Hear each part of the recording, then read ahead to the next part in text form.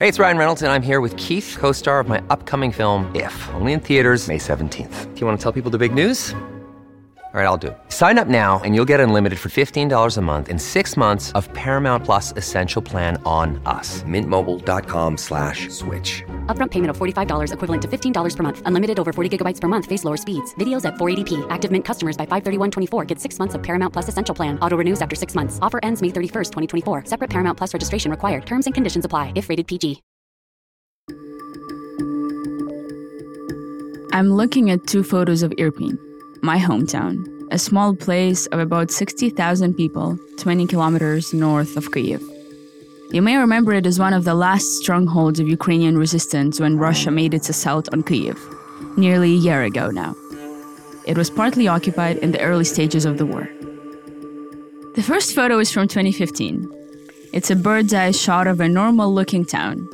Green trees surrounding modest houses, with a busy commuter bridge running over a meandering river. It looks European, definitely. The second photo is from 2022, but it looks like it's from a different century. There is a mess of rubble, gap-toothed holes where people's houses once were. Cars are blacked out and mangled, and the bridge is a splintered, fractured wreck. It's not somewhere I recognize. The damage that Russia has inflicted on Ukraine's infrastructure has been devastating. It's probably the most visceral sign of the war. People have been left without homes. Monuments and buildings are surrounded by sandbags or else damaged and destroyed. But in those sandbags, you can see another thing: hope. Because even while the war continues, across the country, individuals are safeguarding their homes with what they can and beginning the huge task of rebuilding Ukraine. To start this week's episode, we wanted to hear from 2 of them. Борис, дякую дуже, що знайшли час для нас. Дякую, що запросили. Добрий день. Доброго дня. Boris Dorogov is the CEO of Balbek Bureau, an interior architecture studio he co-founded in Kyiv with his partner Slava Balbek. Mention Balbek to any young Ukrainian and they will recognize the name. These guys built some of my favorite spaces in the country. In March 2022, Balbek's team decided to help the rebuilding effort with a social initiative they call Re-Ukraine. They have loads of different projects across the country, one of which involves building temporary shelters for IDPs, or internally displaced people. There are already several temporary living quarters were built in Ukraine since 2014. They were mostly built from the shipment containers, which are limited in order to easily transport them. So we decided that we need to improve somehow the person's state of mind, also to keep their dignity, even if they're in such circumstances like we have right now. Doing that project as a completely new approach to temporary living, because first of all comes comfort, not the materials which can be transported by the roads. The project started develop very quickly, and now we started to build the pilot project near Kyiv in Bucha, which will give lodging for 15 families. Your guys' catchphrase with this project is dignity no matter what. And I'm glad you mentioned it, that, kind of socialization and comfort is a key part of what you guys are trying to do. How exactly does that look like in practice? First of all, we keep the person's space in a comfortable way. It is wide enough to put the bed. It is wide enough to put a normal window, normal doors. So you're not trying to crunch 100 people in a small space. You're just trying to build it normally from the beginning. Yeah. The second thing, we build lots of community spaces and lots of sharing spaces. And those sharing spaces are not shared bathrooms. These are common spaces like a big kitchen with big tables, which is also transformable to different functions, which will help people to integrate into different societies. Before any of Boris's new designs can be implemented, the decaying structures have to be dealt with. The remnants of war need to be wiped clean. Balbek are not the only people involved in the rebuilding effort. Other teams of volunteers are coming together to start the process themselves, like Andriy Kopelenko, the co-founder of the charity organization District 1.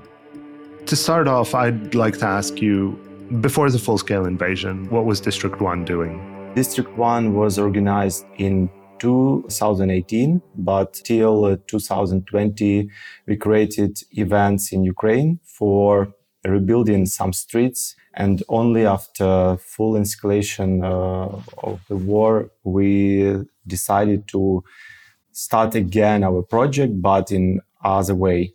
Before the war, District 1 were reviving Kyiv's urban ecosystem, but their urban regeneration pivoted after the full-scale invasion to something much more pragmatic. Can you tell us a little bit about the current projects that you're doing? In the first 2 weeks and maybe 1-2 months, we trying to clean streets, clean some buildings, trying to cover up for rain, for snow or something like that. In the start of summer, we understood that we need to collect more money for rebuilding, because if people don't have a roof, it's not so good when we are just cleaning up. We need to rebuild their buildings. And now we are building 26 buildings in Chernihiv region.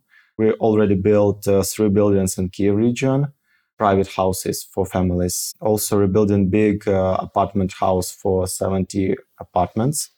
Rebuilding 55 houses, which not totally destroyed. We just rebuilding. Can you tell me a little bit about what that first project looked like? Like, how did you organize it? First day was really interesting, because when we understood that we can go to Kyiv region, we organized all meetings with local governments and understood they can give us a chance to go and help them, because not everybody can go in the occupied territories in first days.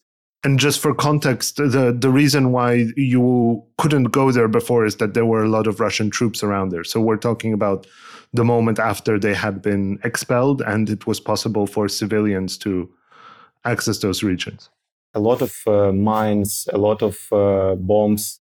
And first our weeks, we worked exactly with military, with soldiers. They show us it was like a square where you can go. And they said that in this part of Hostomel, you can work with volunteers, with civilian people, because it's clear, with no bombs, no dangerous objects in this part. And we cleaned that up. But in some weeks, we understood by ourselves how to organize this work, how to work with local government, with military, how to deliver these volunteers in this region. It's one of the most important part of our job, because it's like psychologist help for them, because there was an occupation territory for 30 days, for example, and it's really difficult to be in this situation. And after that, when they saw us, they understand that, oh my God, we are not alone. We can live our life after this crazy situation. Rebuilding homes and fixing infrastructure is the first step in rebuilding Ukraine from the ground up. But as well as reconstruction, things need to be preserved. Another social initiative from Baalbek seeks to protect Ukraine's monuments from harm. You've probably seen the photos of statues in Kyiv surrounded by sandbags, cultural artifacts of huge significance to Ukraine's national identity, all covered in scaffolding and wrapped in plastic. So to continue the legacy of the monuments underneath, the coverings also include images of the monument itself and a QR code leading to their Wikipedia page. It's protecting them, all while keeping their symbolic resonance alive for all to see. And then you're not only shielding monuments, you're also making a memorial in Irpin. Tell us about that place and why it's important. There is a bridge in Irpin which was destroyed during the war. It was destroyed by explosion and some cars fallen down to the river. Some parts of bridge also fell down to the riverbed. It reminded the broken bone to Slava, and it was his initiative to make from it a monument. The idea was to make some landscaping which will allow people to look at it from different points, but to keep that architecture, that wound of Ukrainian earth open to view, and that's the main idea. Those photos I mentioned of my hometown, Well, Baalbek are making the splintered bridge into a monument. The bridge, which connects my home with Kyiv, was destroyed on February 25th, 2022, by Ukrainian forces to prevent Russia from entering the capital. Baalbek's monument will leave the fracture as it is, with a platform to view it, immortalizing its memory as an object of resistance against war and Russian aggression. These small-scale rebuilding efforts, whether of people's homes, monuments, or memorials, are about returning the Ukrainian people's dignity. They're indelibly linked to the reconstruction of a national identity. Here is Andriy again. I see that our project now created a really huge community. We know that maybe 50 organizations in Ukraine, they're trying to make something like we are doing. And for us, it's really good. We love that people seeing what we are doing and trying to do it by themselves, because government can't do everything. Now for government, the most important thing is the war. We understand that only civilian people can help themselves in civilian life. What about the reactions of the people who have moved back into some of the rebuilt areas? Is there any sort of typical messages that you hear, things that they're saying? They're always crying. For them, it's hope for new life. They didn't expect that they can go back to their home in 2 months. And when we are giving them this chance, it's the most important thing. It's like energy of our organization, of our people who are working with us. All of them saying that only one thing which helps us working every day without vacation, without holidays. You are understanding that your life, it's not only yours. When you're working with charity organization, you need to help other people. The work of rebuilding Ukraine is already happening at a granular level. But amid the talks of a Marshall Plan for rebuilding Ukraine's economy, or a Green New Deal from the West, putting things back together in the here and now needs to come from Ukrainians themselves. It needs to be owned by Ukraine and be seen to be owned by Ukraine. Even in the midst of war, the first steps towards this have already begun. From Message Heard and the Kyiv Independent, you're listening to Power Lines, from Ukraine to the world. In this series, we're going to be mapping the undercurrents and global consequences of the war in Ukraine, beginning in Kyiv and following the roads out wherever they may lead. I'm Jakub Parushinsky. And I'm Anastasia Lopatina. This week, we're beginning a two-parter to end our first series, looking at how Ukraine is being rebuilt, both now and following the war. And today, we're focusing on infrastructure and the economy, two things which have been really devastated by the Russian full-scale invasion. Yes, so one thing which has been really interesting economically, on the one hand, it's been really interesting and inspiring to see how durable and resistant the Ukrainian economy has been. Mm-hmm. So if you think about the situation back to February of last year, Russia launched this all-out war against Ukraine, not just the tanks rolling in, across Ukraine's borders, the troops landing and all of that, but also cyber warfare against its infrastructure, its banking system. There's been attacks on its economy, shipments that couldn't go out through different Ukrainian ports. And it's almost surprising how resistant the Ukrainian economy has been. So the hryvnia has held up. It's devalued a little bit, but it has held since. The central bank reserves are holding up. The country is continuing to function. So what you're saying is it could have been significantly worse. Absolutely. So Ukraine's GDP dropped by about a third. And when you look at the forecasts from the first days of the full-scale invasion, they were actually much more grim. Interesting. They expected to be a complete collapse. And Ukraine has held. And it has held in a very impressive way. And is that because of all of the foreign aid that we're getting? Because I know that, the monthly payments that we get is that is the money that we essentially use to pay all the salaries. That's how we keep the government functioning. It looks like we would literally collapse without it. Absolutely. There's, $5 billion a month that is sort of coming in to keep Ukraine afloat. But even that in itself isn't enough to keep the economy going, right? Like that replenishes the central bank reserve. It covers for the drop in tax revenues because obviously, a lot of businesses have been shut. A lot of people have moved out. Their real earnings have dropped. But, even with that money, it's not an easy task, and Ukraine has performed admirably. But the challenge ahead is kind of insane if you think about it. I just don't even really know how to talk about it because it's just so big. And I'm actually a bit worried about this rethinking process because this is gonna also need to happen on a large scale, right? Like all of these buildings that have been destroyed, many of them are terrible looking and just completely non-functional. And the way we rebuild them is going to have to be by modern standards. And I'm really interested in what that's going to look like.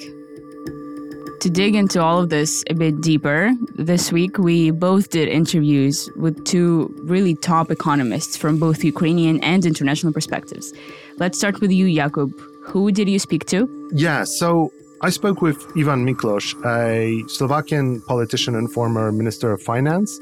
So Ivan has been a driver of this sort of program of liberalization and transformation for Slovakia, which worked extremely well and sort of turned it in what was then called the Tatra Tiger, this kind of booming economy. Since leaving politics in Slovakia, he spent about 5 years advising the Ukrainian government, actually working with the Ministry of Finance and other positions. And today he's working with Ukraine's National Recovery Council as they plot a route forward towards the post-war reconstruction of Ukraine. So he was actually pretty perfectly placed to answer my questions about what needs to happen in order for Ukraine to have a successful recovery. You're now working with the National Recovery Council. I know that you have looked a lot at reform in Ukraine and what this means in terms of the future EU integration. What does your current work at the National Recovery Council look like? Yeah, generally speaking about what is the today's situation regarding reforms and integration, because this is very important, that successful post-communist countries have been successful not only because reforms, but also because integration. EU integration. And these processes are interconnected, of course. And now it is first good news. Of course, war is terrible, is bad news, is tragic. But maybe paradoxically, some things are, especially will of the Ukrainians, Ukrainian nation to be unified, to really have strong will to be part of the Western society, and to support necessary changes, necessary reforms now is stronger than it was before. And integration, the candidate status, is very, very important, which means on one side it is more difficult situation because the costs of the war and direct and indirect damage is impossible to even count. Some material damage, but on the other side, I hope and I think that this unity, this will and this courage, not only to win in a fight, in war, but also to change the country and to rebuild country, not the same as it was before war, but as really new, the country is very, very, very strong. Without financial support, it couldn't be possible to hold macroeconomic stability in such, surprisingly strong level as it is during last year, for instance, during war year. It is, of course, difficult to say that war could have some positive side, but there are some aspects which is very, very important to use in speeding up necessary reforms, necessary changes. Looking forward a bit, let's say hypothetically the war ends in a couple of months. How do we rebuild Ukraine? What were the things that are really sort of critical, the key elements for you to essentially rebuild the country? Yeah, there are a lot of things, but one thing is even important precondition before speaking about economic dimension, to speak about how war will end. And this is the key, because only a real end of the war, which will not create more problems than solutions, is that Ukraine have to return to its internationally recognized borders, including Crimea and Donbas and Luhansk.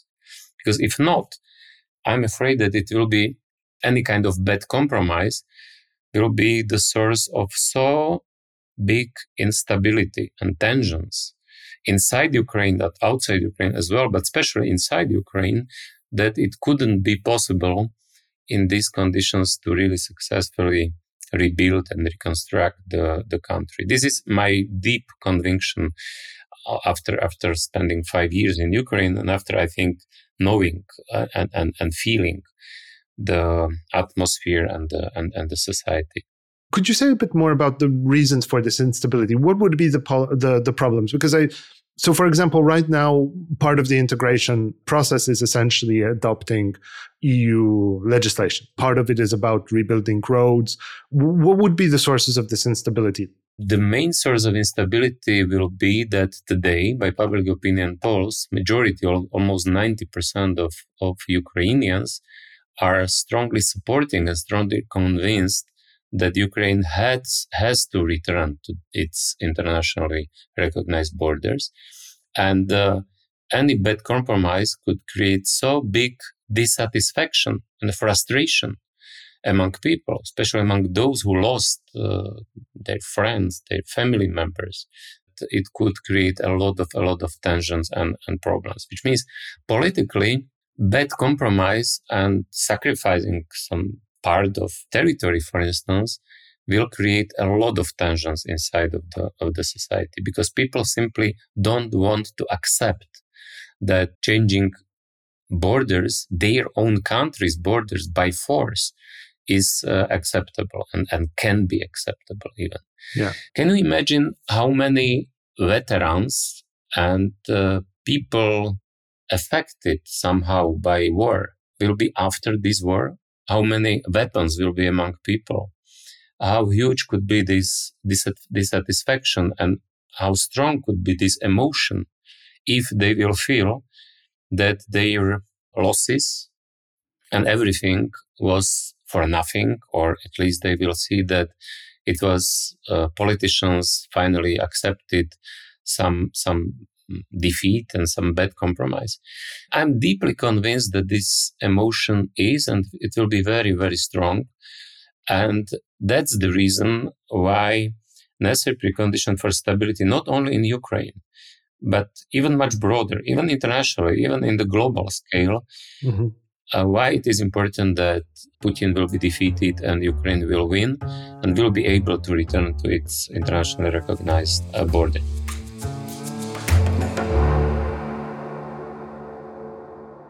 I think this point that Ivan brought up is really, really crucial, especially with the scale of involvement that Ukrainians have with active hostilities now. And by that, I mean that, our veterans are not, a few dozen thousand people.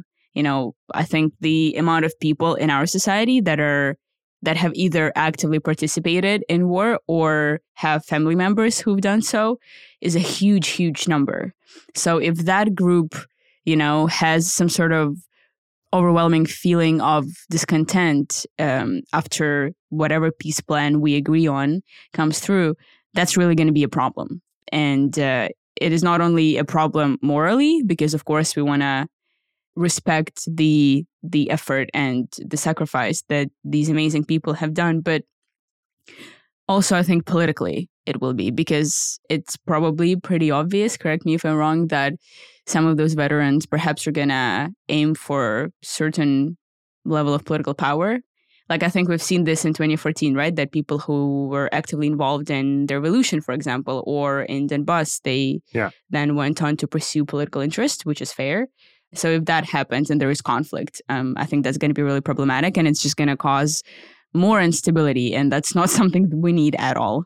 You're absolutely right. I think the way that Ukraine ends up reintegrating, working with its veterans is going to be absolutely critical for the future of the country. What I mean is, you look at societies that are heavily militarized, Israel, the US, having a pathway and sort of having bridges between the army and the private sector and the political various initiatives, the civic sector, this is essentially something that will make or break the future of Ukraine, right? Yeah, I agree. So how the country deals with that, it's really important. This also just really highlights why we can probably say for sure that if we do concede any territory, it will be some sort of en masse upheaval. I mean, massive resentment is a very dangerous thing for Ukraine. But I'd argue that even sort of thinking from the perspective of conceding territory, it's sort of starting from the wrong place. Because whatever happens, the truth is that the current people in power in Russia, and I'm not talking about just Putin, this is going several levels down the line at the very least, see Ukraine as an enemy state that they need to destroy. Right? So even if Ukraine reconquers all of its territory tomorrow, they're still planning to reinvade, right? Like nothing changes for them. Yeah, that's true. Yes. And whether it's 5 years' time, 10 years' time. So I'd almost argue that like if you concede territory now, well, you're just making it, you're just sort of easing them into the next war. Yeah. But even if you don't concede any territory, essentially what you want to portray is that you're kind of, it's a little bit like in business negotiations where you essentially tell the other party, I'm crazy, right? Like this is my red line. And if you do even a small thing to sort of go beyond my red line, I will react disproportionately. They need to say, look, any sort of additional kind of attempt to coerce Ukraine is going to be met with disproportional reactions because you want to stave off the next war. Right? Which will come. Now, Nastya, you also spoke to another guest this week, right? I did, because as well as that international perspective, we also wanted to hear from someone in Ukraine. So I was really lucky to sit down with Timofey Milovanov. Timofey is another economist who works across some of the highest positions in the Ukrainian civil society and government. He's the president of the Kyiv School of Economics, currently an advisor to the Zelensky administration, and previously the Minister of Economy in Ukraine from 2019 to 2020. Now, Ivan mentioned that assessing the material damage of buildings and infrastructure in Ukraine is a really difficult task, impossible even. So I asked Timofey about this and how the government in Ukraine are beginning to calculate the material cost of this war. Timofey, thank you so much for finding the time. I know you're very busy these days. So we're particularly interested in the damage assessment and the destruction of infrastructure in Ukraine. So let's talk about the scale of this damage. Can we put a number on it? And if we can, what does that number actually mean, practically speaking? There are multiple methodologies and there are multiple numbers, which are out there in the field. So we have the most recent report, which actually came out on the 24th of January. Mm-hmm. And it says that the total amount of damages has increased to $138 billion. This number is measured as direct losses to the economy according to the methodology, which is based on an upgraded version of the methodology used by the World Bank. Mm-hmm. The amount of damage and the extent of the war is so large in Ukraine so that sometimes the standard methodology doesn't work. For example, if you took the Mariupol damage, we don't even have access to that. Right, yeah. And even if we had, it probably is not practical or feasible. It would take 10 years or 5 years to document everything. So the way we then do damage assessment, we use satellite imaging and drone imaging and AI recognition. The number is direct damage. Direct damage is the cost to rebuild or the value, but as of January 24th, it's $138 billion. To put this number in perspective, the nominal value of GDP in 2021 of Ukraine was $200 billion. So it is about 70% of annual GDP has been destroyed. So it's a large number comparatively. But even in absolute terms, for any economy, it would be a large number. And the leading element of this, or the leading, it's housing. It's $54 billion. Mm-hmm. In fact, between 5 and 7% of residential housing has been destroyed. So think of this as every, 12th, 15th house a building in your country or in your village or in your city has been destroyed or damaged by Russian artillery or missiles. Then the next, it's infrastructure. This is roads, bridges. It's about $35 billion. Assets of enterprises, industry, manufacturing, for example, metallurgical plants, just one example. Some production facilities are at 13 billion, educational facility at 9, energy at facilities at 7, agriculture and land resources at 6, and you keep going. There's transport, trade, utilities, culture, sport, tourism, healthcare, and we are not even counting ecology, because if you start counting, it might even be in trillions. But there's also a direct assessment of ecology, and it's at $14 billion currently, which is, in my view, is an extreme understatement. It's underestimation. Underestimation, yeah. So when you say that it's direct damage, does that mean that we now need that exact number that we lost to rebuild it back, or do we need a bigger number? We intend to need more, because it actually costs much more, because first you have to clean up and remove the foundation, remove the what's left of the building. On top of that, often we want to build back better. So if we have a house which has been destroyed, but this house was built, let's say, in 30s or 50s of the previous century, then often we will be building, that house might not have been even up to the standards today, up to the current regulations. Yeah. But there could be also savings in the sense that we might try to build back better, and we don't have to build inefficient facilities. But it tends to be 40, 50, and sometimes 100% more what needs to be, if we're actually thinking about rebuilding in terms of costs. On top of that, there is a different number, which is opportunity cost of damages, which is not only counting the direct damages, but also what has been lost. Because if we take a clinic, for example, and there is a direct cost of rebuilding a clinic, but there's also a period of time that clinic has not been operational and will not be operational. And that means people have been denied care. If you're talking about facility and business, manufacturing or infrastructure or a road, then business has not been done, people have not earned money, products have not been delivered, taxes have not been paid. So you can calculate the opportunity cost. And when these numbers come up, then we hear numbers like $355 billion from the World Bank or 750 from the government of Ukraine. And I think the number is probably between $500 billion and $1 trillion. If we take into account everything which has been lost so far. So what is the Ukrainian government's current plan to deal with this number? Where are we going to get this money? This is a $1 trillion question. Literally. Where are we going to get it? Yeah, $1 trillion. In practice, it's very difficult to get this amount of funding very quickly during the war or post-war, unless there is a coordinated effort at the political level and there is a source of funding.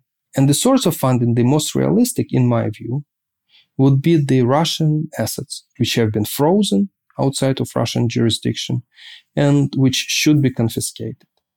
And in my view, it's the fair and the right thing to do, because Russia has imposed this damage, so Russia has to pay. It's the only just thing. It's logical. So I think, and the source of money is there, because there are several $100 billion. The estimates differ from 300 plus to 500 plus $billion, but they are there and they can be confiscated and they can be used. In the longer run, this is a much better deal.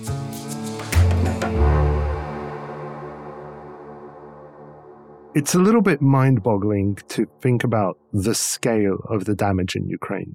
Yeah, I don't even know how to react to it, to be honest. I mean, I think the numbers are kind of beyond comprehension. The idea of sort of $1 trillion invested to rebuild a East European economy is something that was absolutely unfathomable a couple of years ago.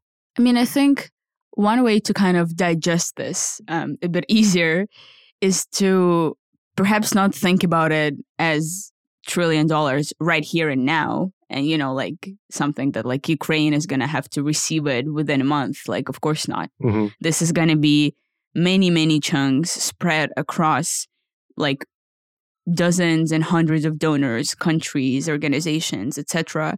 across years. The other side of it, and sort of this is the, I guess, maybe optimistic perspective, is Ukraine plays this really central role in a lot of, let's say, industries or pieces of the broader European economic puzzle, right? It is one of the paths sort of to get into Europe. Historically, that's sort of one of the reasons that, for example, there were some, plans on Chinese infrastructure investment and building roads and whatnot, with the roads. Oh God, actually, this is kind of devastating now that I think about it. Because look, Ukraine was interesting from the perspective of it is a breadbasket that is very close to Europe, but also to the Middle East, right? Which is sort of this deficit area, and you need to export lots of foodstuffs to that region. It's a country that's, the size of Texas on Europe's border, which creates a lot of opportunities. Mm-hmm. What I think is a little bit scary is that historically it was also seen as a land bridge between sort of Europe and Asia. And there was this perspective of running railways between sort of China and Europe that would probably cross through Ukraine. I mean, there were a lot of kind of these speculative plans. Mm-hmm. Mm-hmm. Now, if there's a hard border with Russia and like all the ties are cut and there's a big trench on the border, none of that is happening. And that's actually kind of scary from Ukraine's perspective, because then it really becomes the periphery. Next, I wanted to find out some more from Timofey about the money Ukraine is likely to get from the international community and about the conditions under which this money will be given. In one of your articles, you mentioned the problem of conditionality when it comes to money that we receive from the EU or from the US or from our other partners, that there are always, strings attached and conditions that Ukraine has to fulfill. And you said that while that's, of course, natural, that people want to check on where the money is going and how it's spent and everything, it is important, but it can also be vulnerable to what Russia may do with that. There are three aspects to it. One is conditionality is good or it can be bad. It depends on the competence of people who are designing this conditionality. And so it's important that there is very high quality personnel who is designing these conditions or thinking about these contracts, not based on some stereotypes or some knowledge of some concepts of, let's say, how it worked in Afghanistan, or in Iraq. People like to compare. People do, and I think it's a good comparison to demonstrate the difference, actually. There has been, over time, a lot of understanding that Ukraine should not be treated as a country which doesn't have the government, doesn't have the agents. And President Zelensky has demonstrated and has built the brand of sovereignty. Right. And I think at this point, people understand that there should be ownership of the reconstruction, and it should be run by Ukrainians. And I think that's item number 2. So whatever the conditions are in place, you have to ensure that it is Ukrainians who are designing their future, not some outsiders, because Ukraine is not a colony. And then there's the third point, of course, about corruption, but more generally about competition, about competence, about lobbying, about profiteering. And that happens in all areas. Again, I will use the example of Afghanistan and the reports coming out after decades of support of Afghanistan, of how much funding was diverted by also international agencies and officers and corporations. And so we're already seeing some of it in Ukraine, where different companies, local, domestic, and also international, are starting to position themselves to try to benefit and profit from the reconstruction, where different companies will be coming in and say, listen, our country have helped you quite a bit during the war, now through the embassy or through some political connections, please give us the contracts. So all of that has to be addressed. And I think Ukraine will manage it, because Ukraine essentially is fighting 2 wars. That's true. One war is on the front lines, and the other one is the very same Russian culture. So Russia has a culture problem on top of all other problems. And corruption in Ukraine is the same Russian culture, which... It's a plague. Yes. It has no empathy for the cause of others. It disregards the rules. It ignores and tries to take advantage. It lies. It exploits. And it's done in a broad light, and there's no limit to it, That's why I want to be a part of Europe, because we don't want to be a part of this. But, it's everywhere. Russian culture, is bad, and we have elements of that. And so we have to eradicate it. So we're fighting that war too. And I'm confident Ukraine will win both battles, but that's a long road ahead. What do you make of these conditions that Timothy just mentioned? I mean, I think the fact that many conditions exist to these huge sums is completely fair, right? Like if I was sending that much money to rebuild something, I'd be interested in how that's spent. But it depends on what kind of conditions. If those are conditions that are all about transparency and accountability, then I'm all for it, because we know that Ukraine perhaps needs, a few nudges in the right direction when it comes to transparency. And I definitely want those strings attached. But if it's something like, what the IMF usually does, where they're like, we're going to give you a bunch of money, but you change like half of the way that your economy functions, to adjust to our systems, then no, of course not. I think that's a bit absurd. And I think that Timothy is correct in saying that, Ukraine is an independent country. And, that's actually the key point of this war, and it will be when we win. And Ukraine is not a colony, and we don't want to be a colony. Like, this should not in any way be an exercise of like, we're going to give you billions of dollars, but now you're going to rely on us and do what we tell you to do. I think that's fair. Ukraine has earned the right to be assertive and to show that it can be a responsible caretaker and steward of all of this capital. I think, take a look at sort of how overall the military aid has been used, how the social aid, there was a lot of concerns about, corruption, this going all over the place or being ineffective. And I think Ukraine has stepped up. Should there be checks? Should there be monitoring? Yeah, absolutely. Of course. I mean, the fact that things are going relatively well now doesn't mean that they always will be so. And, that doesn't give you a full license to do whatever you want. But the comparison with Iraq and Afghanistan, I mean, Ukraine is different, right? Like, there is a functioning government. There is we're not a collapsed state in any way. No, not at all. And I think even, really this has been not just the government, but the people of Ukraine, the way that they've rallied, they've organized in very difficult circumstances shows that this is a very different situation.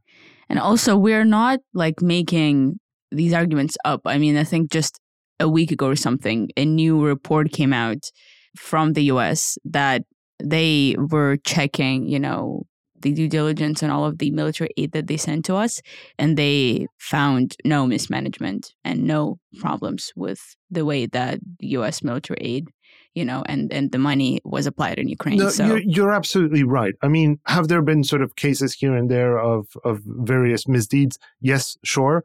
Sure. By the way, it's quite encouraging to see that the government is also sort of following up on some of them and kicking people out, and there's turnover in the cabinet and so forth. Like, these are all encouraging signs, right? And, in a sense, you think about it, every single country has criminals. The question is, is the country putting them into prisons or putting them in power? Shall we hear some more from Ivan to end, Jakub? Yes. He actually had a lot to say about the kind of opportunities that potentially lie ahead for Ukraine in this rebuilding process, given the kind of money that might be available for investment. So in terms of where that money needs to be spent, I had the chance to look through the recovery plan. In terms of the big buckets, it looks like there is a lot of work around energy. There is a lot of work around logistics. Obviously, Ukraine now has enemy borders on 3 sides that are kind of blocking its way. And there is a huge bucket in terms of housing. Are those sort of the big ones, first of all? And then secondly, what are the things that private investors or maybe indeed government investors, public investors, what are the big things that they would be looking at in those areas? Yeah, but before speaking about areas, let me say that what I think is even more important. It is first, yes, you are right that still, even after war, the systemic risk to invest in Ukraine will be much higher than in, let's say, Central and Western European countries. But there are well-known mechanisms how, for instance, is it possible to use, for instance, part of the Russian frozen money as money for covering political and war risk by insurance. This will be very important part of this institutional framework for reducing risk connected with investing in Ukraine. Second important point is that, of course, investment in Ukraine will be, even after war, connected with a higher risk, but also with higher possibilities and higher opportunities. Because even before war, Ukraine was very deeply under its potential. Ukraine had a really huge potential. Ukraine had everything: the educated people, the best land in the world, natural resources, everything.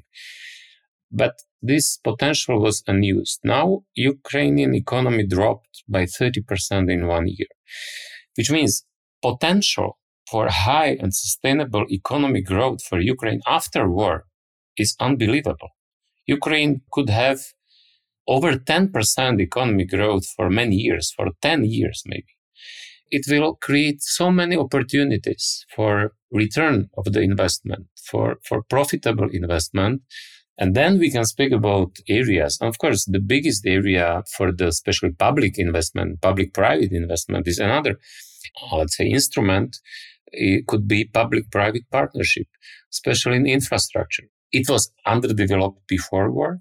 It is now damaged by the war, which means it will be need a lot of investment in infrastructure. Housing, you have mentioned, public houses, private houses, kindergartens, schools, hospitals, everything. In every area, it will be a lot of potential for new investment. What lessons, I guess, can we take in terms of like preparing the reconstruction? And well, two questions. So one is in light of the unsuccessful Marshall plans, the Iraq or the Afghanistan, these sort of coordination of responses. And two, I guess, and this is unrelated, but it relates to the veterans that you mentioned earlier. Is there some way to engage them? Is there some kind of focus or some way to kind of, how do you deal with because Ukraine will have a massive population of people who have been through war, have suffered through war. The veterans who have been fighting, and they need to have a place in the new rebuilt Ukraine. Yeah, let me start with veterans. Yeah, it will be one of the most important and very sensitive task and question how to deal with this, how to offer them also some kind of, I'm not saying compensation, but some kind of benefits for this. And there are a lot of experience from other countries in this regard. But it is important to think in advance, even now, how to deal with this. And yes, on one side it will be sensitive. It will be also potentially dangerous. But on the other side, Ukraine will have surely the most experienced and most best trained the army in Europe. Which means on the other side, it will be not only kind of burden but also, let's say, strong side of this. Regarding your first question, I think fortunately Ukraine is not Afghanistan and Iraq. I mean, culturally, Ukraine is European country, which means the risk is lower, as it was in Afghanistan or Iraq, that it will fail this reconstruction. Especially important is that this strong unity and will of Ukrainians to become the part of Western society is the most important precondition for successful recovery, reconstruction, rebuilding process. But it is inevitable, but not sufficient precondition for success. And very important will be what I have already mentioned, how to create this architecture, this institutional architecture of the using this money with strong ownership of Ukrainians and Ukrainian representatives, but at the same time, also a maximum assistance and supervision of the Western donors, and with using also outsourcing, public-private partnership, and this kind of mechanisms, because reality and the most important, maybe the most dangerous also bottleneck could be the limited capacity of the Ukrainian public sector to manage it effectively and transparently.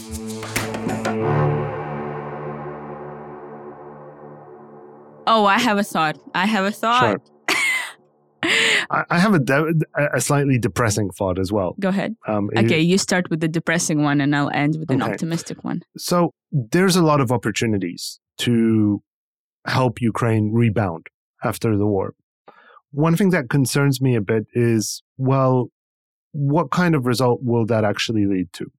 Because Ukraine is now the poorest country in Europe, massively underinvested, underdeveloped in recent years, even if it has a lot of potential. And let's say that we get the next 10 years of 10% growth. That will multiply the economy by, let's say, 2.5. We're still halfway to Poland, in the best of cases, probably a third of the way. That is a bit depressing, yes. But then on the other hand, I think there is a very real motivation for the West and especially for Europe to do absolutely everything they can to help, because this is also their project. Because, well, first of all, if Ukraine is doing terribly economically, that is going to be felt across Europe, and it's already being felt. And likewise, like a big economic stimulus and Ukraine being prosperous and Ukraine having a working economy that can produce stuff and export stuff and buy stuff, that is also going to be felt across Europe. And that's going to be a very good thing for consumers and producers there. But then also Ukraine is this global European project in a way. As in, if Ukraine goes to war for progressive Western values and ideas, wins, and then ends up being a country that does not have a stable economy, a country where half the infrastructure hasn't been rebuilt in like 50 years, and just like not a place where you want to be, what is that going to say about the EU? And what is that going to say about kind of like this European dream, if you will? That's true. And there is an argument to try to use that in Ukraine's favor, to say that basically this is a litmus test of, can Europe, a sleeping giant on the global stage, wake up and sort of take this country which has fought and bled for it and turn it into a success case. And I think, you have the Ukrainian nation on board ready to do anything that's necessary to make that happen.